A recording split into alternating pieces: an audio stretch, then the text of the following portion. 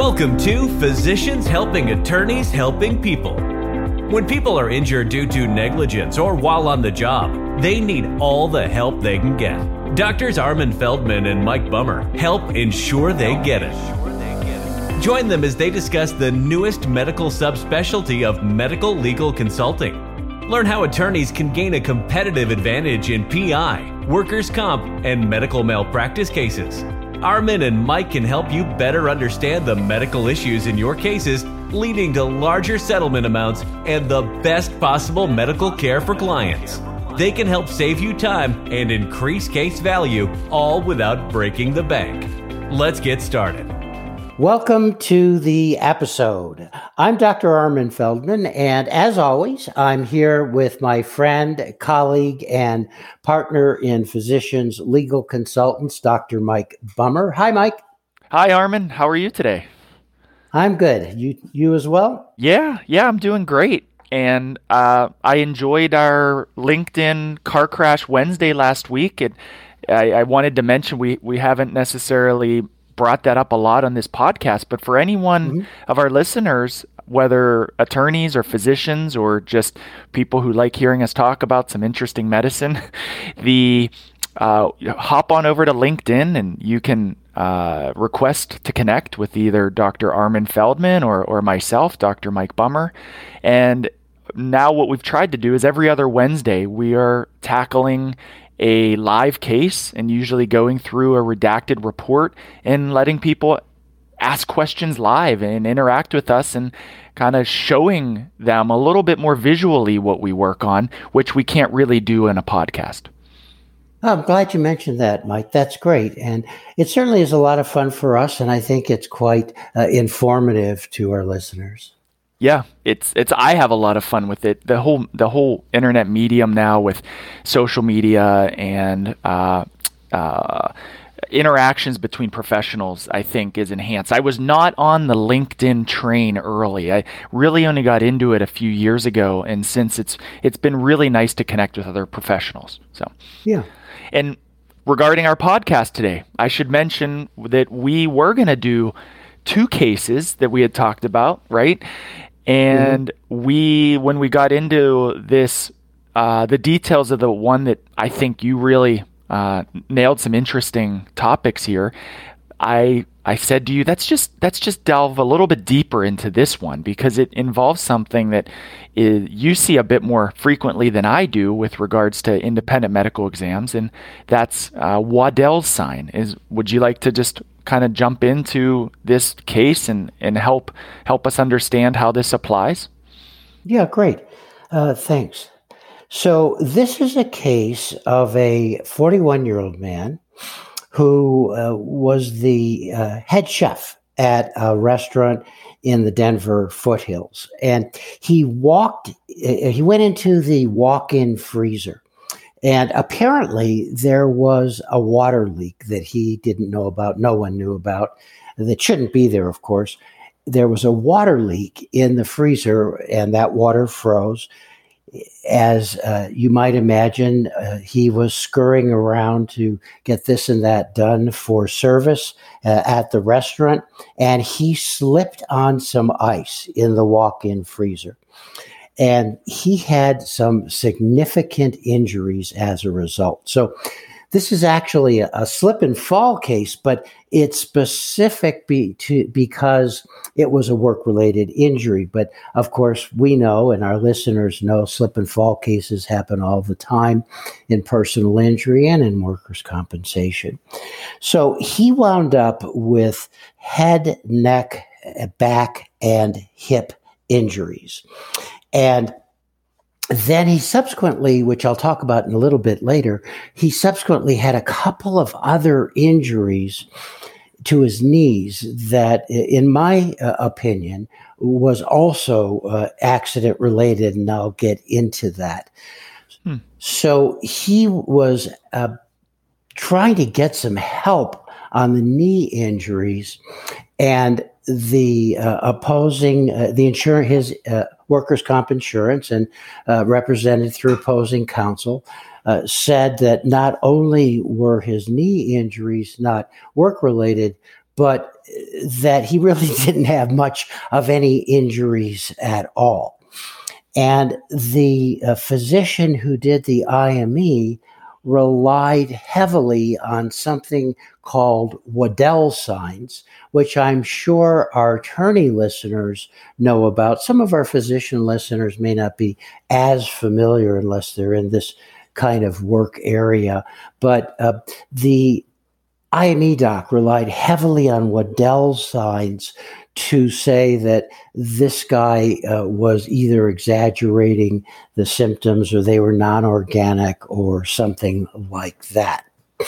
So I thought, Armin, let me ask you: Did the client seek appropriate early medical care for these injuries, or was there a cloud of delayed care? Or because I'm trying to piece together a bit of the timeline on when the IME came in and what the legitimacy or the challenges of the legitimacy of these complaints relating to the work injury are. Yeah, thanks for mentioning that, because he did seek appropriate medical care. There was just a slight delay to his getting the care, and the IME doctor made a big deal about this. In fact, the IME doctor said that he felt that the client had a, quote, minor injury, end quote. And he defined a minor injury. He said that's defined as no significant loss of work time, no need for emergent medical care, and imaging which fails to show evidence of acute trauma. So, but here's the catch to that, Mike. What he doesn't say in his report is that the reason that the client had a slight delay in getting some medical care is this slip and fall in the freezer happened the week of Thanksgiving. And so despite having significant injuries, and I'll give something away, he was also in, I don't know how he seemed to forget this, but eventually this man did have an MRI that showed a labral tear in his hip. And so, by the way, for our attorney listeners, let me just say that a labral tear involves the ring of cartilage, it's called the labrum, that follows the outside rim of the hip socket and acts as cushioning. It's the cup part of the ball and socket joint in the hip. Right, it's the guide rail. It's kind of the guardrail of the joint, yeah. Yeah.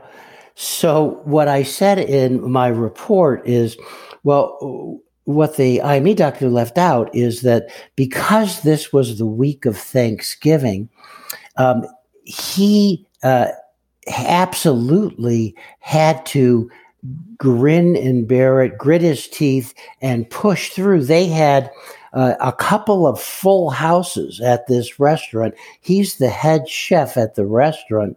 And despite being in a considerable amount of pain, he felt really he had no choice but to fight through the pain and do the work required to put out the Thanksgiving Day meals. And he really did that because he felt it was so important to not only his job, but the patrons at the restaurant, and it being such an important holiday that he had to push through. Now, that isn't mentioned in the IME report, but right after the Thanksgiving service, he did go seek out medical care, and eventually he was diagnosed with this labral tear. Yeah, that instance happens a lot. I've done a fair amount of workers' compensation cases or even just injury claims where the client has a really good explanation for even a short delay in care, yet that becomes a real sticking point from the defense attorney and opposing counsel who's trying to say that invalidates the temporal, time-related relationship of the injury, and frankly, it's so easily explained. I run into that so frequently, Armin. Yeah. Yes, in fact, I think you've talked about it on some of our previous podcasts. Yep. So tell us about Waddell's signs then. Tell us how that related to this report, and how whether you considered them valid, or how this IME doctor, how you implied that maybe this was not a proper usage of Waddell's sign. Well, yes, let me talk about that. So just so everyone is clear. So what happened is I was asked by this client's attorney to observe the IME done by this particular physician, which of course then put me in a position, if it was appropriate, which it was, to write an IME rebuttal report. Mm-hmm. So when the IME report came back, what I say in my report is that the IME doctor relies heavily on Waddell's signs and relies on those findings to derive his conclusions and opinions. Now, let me just say, in 1980, a physician by the name of Waddell and his group wrote this medical journal article, and he describes 5 categories of signs. And if these signs are positive, what Waddell says is that this shows that the client is either being driven by secondary gain, or maybe out and out malingering, and or has non-organic, non-physiologic complaints. Okay. And I'll tell you, by the way, that since Waddell's paper came out, there has been debate about whether these signs are valid or not, and I'll get into that in just a moment. So I don't want to spend too much time with this, but the signs are superficial or diffuse tenderness and or non-anatomic tenderness. There are stimulation tests. In other words, these are based on movements which produce pain without actually causing that movement. There are distraction tests where a positive test is rechecked when the patient's attention is distracted, such as a straight leg raising test, and they don't have pain. Weakness or sensory changes which deviate from accepted neuroanatomy. And the last one is overreaction. The demeanor and the person's response to various things is exaggerated. Okay. Now, by the way, Mike, I should probably say that even in cases in which the doctor is not specifically relying on Waddell signs, that these kinds of things are used all the time. So something that you and I see all the time in opposing doctor report is they'll say something like, well, the client's pain is diffuse. And the hidden meaning there is, well, he's faking, right? Because the pain should be specific. And I remember, I think I even talked about it in one of our past podcasts, but I remember being in an IME. The report came back, the pain is diffuse. But what I remember about the client's behavior is that he actually took his index finger and he pointed right at his shoulder at the glenohumeral joint. And he said, here's where my pain is. So it wasn't diffuse at all. Something else that comes up is you often see opposing doctors writing something that, well, the pain, the sensory, for example, pinprick to the skin, and which measures sensory ability and sensory changes.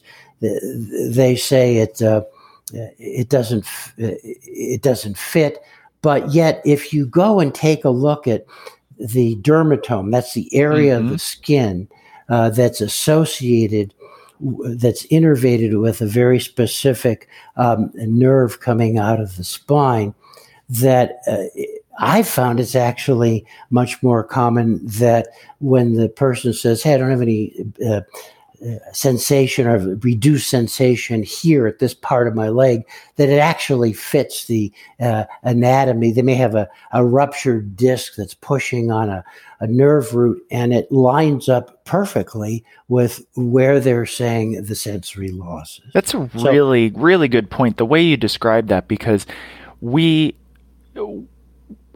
subjective term, it's a bit subjective to call something diffuse. Maybe you're just not looking close enough, or not doing the right test, or not asking the right question. So then you fall back to this default kind of, oh, it's diffuse. It is. As physicians, we know that sometimes you don't know the answer, and you use words like diffuse. And in this case, or in these types of cases, it's dangerous. It's dangerous for the client because it inaccurately represents something not being specific, whereas in reality, it might just not have been explored well enough, or tested correctly, or interpreted correctly. The way you described that to me, I don't know if a non-physician listener would have picked up all of that. And sometimes these topics are a bit dense in medical speak, but I thought you described that quite well. Thank you. So what I said in my report is, after reviewing the medical literature that has been written about Waddell signs over the last 10 to 20 years, what that reveals is that the preponderance of medical journal articles report that Waddell signs offer little objective confirmation. Exactly. Yep. That there are non-organic issues at play. Now, I do say in my report, certainly some researchers find Waddell signs to be valid, but they are distinctly in the minority. So then in the report, I quote some articles. One is from the Clinical Journal of Pain. And what they say in their report is they reviewed, I don't remember the exact number, but it had to be in the tens, maybe 100 reports about journal articles about Waddell signs. And what they say is overall, 75% of these reports show no association between Waddell signs and the idea that the client is presenting with secondary gain or malingering. So it was concluded that there was little evidence for the claims of association between Waddell signs and secondary gain or malingering, and the preponderance of the evidence points to the opposite, that there is no association. And this IME doctor, as you said at the beginning, was leaning heavily based upon his conclusions, using Waddell sign to say that this injury was likely minor. Exactly. Wow. Exactly. So then I quote another article that's an example of this. It's in Pain Management. And I say the authors conclude Waddell signs do not correlate with psychological stress. Waddell signs do not discriminate organic from non-organic. Waddell's signs are not associated with secondary gain. And as a group, Waddell's signs studies demonstrate methodological problems. And so in plain English, what they're saying is, hey, this isn't a valid way to determine this. It just doesn't pan out once you study it. Yep. So then I'll tell you what happened. So the MRI shows the torn labrum. He's set up for surgery, which he does have for that problem. So there was hardly no injury here, but the big part of my report here was that about 2 months before he was to have the surgery to repair his torn labrum.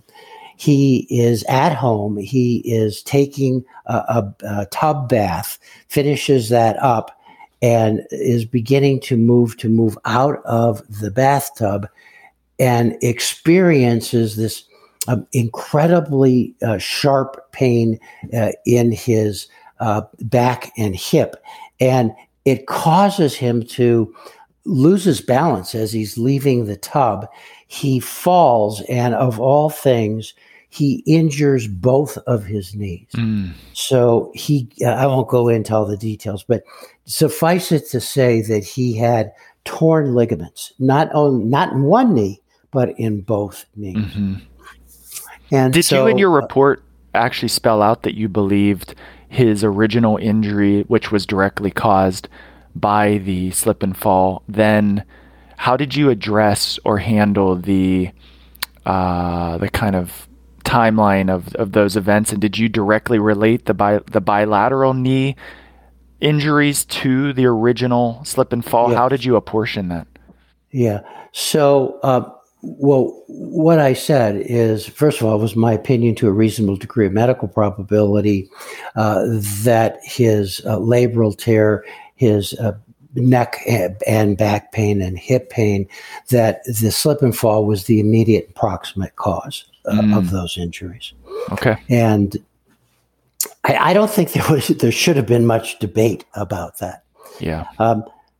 But then what I went on to say was, and I think this may vary state to state depending on the state rules for workers' comp, but certainly in PI cases and in workers' comp cases, there's this straw that broke the camel's back theory that because this man had these injuries, he would not have fallen out of the tub.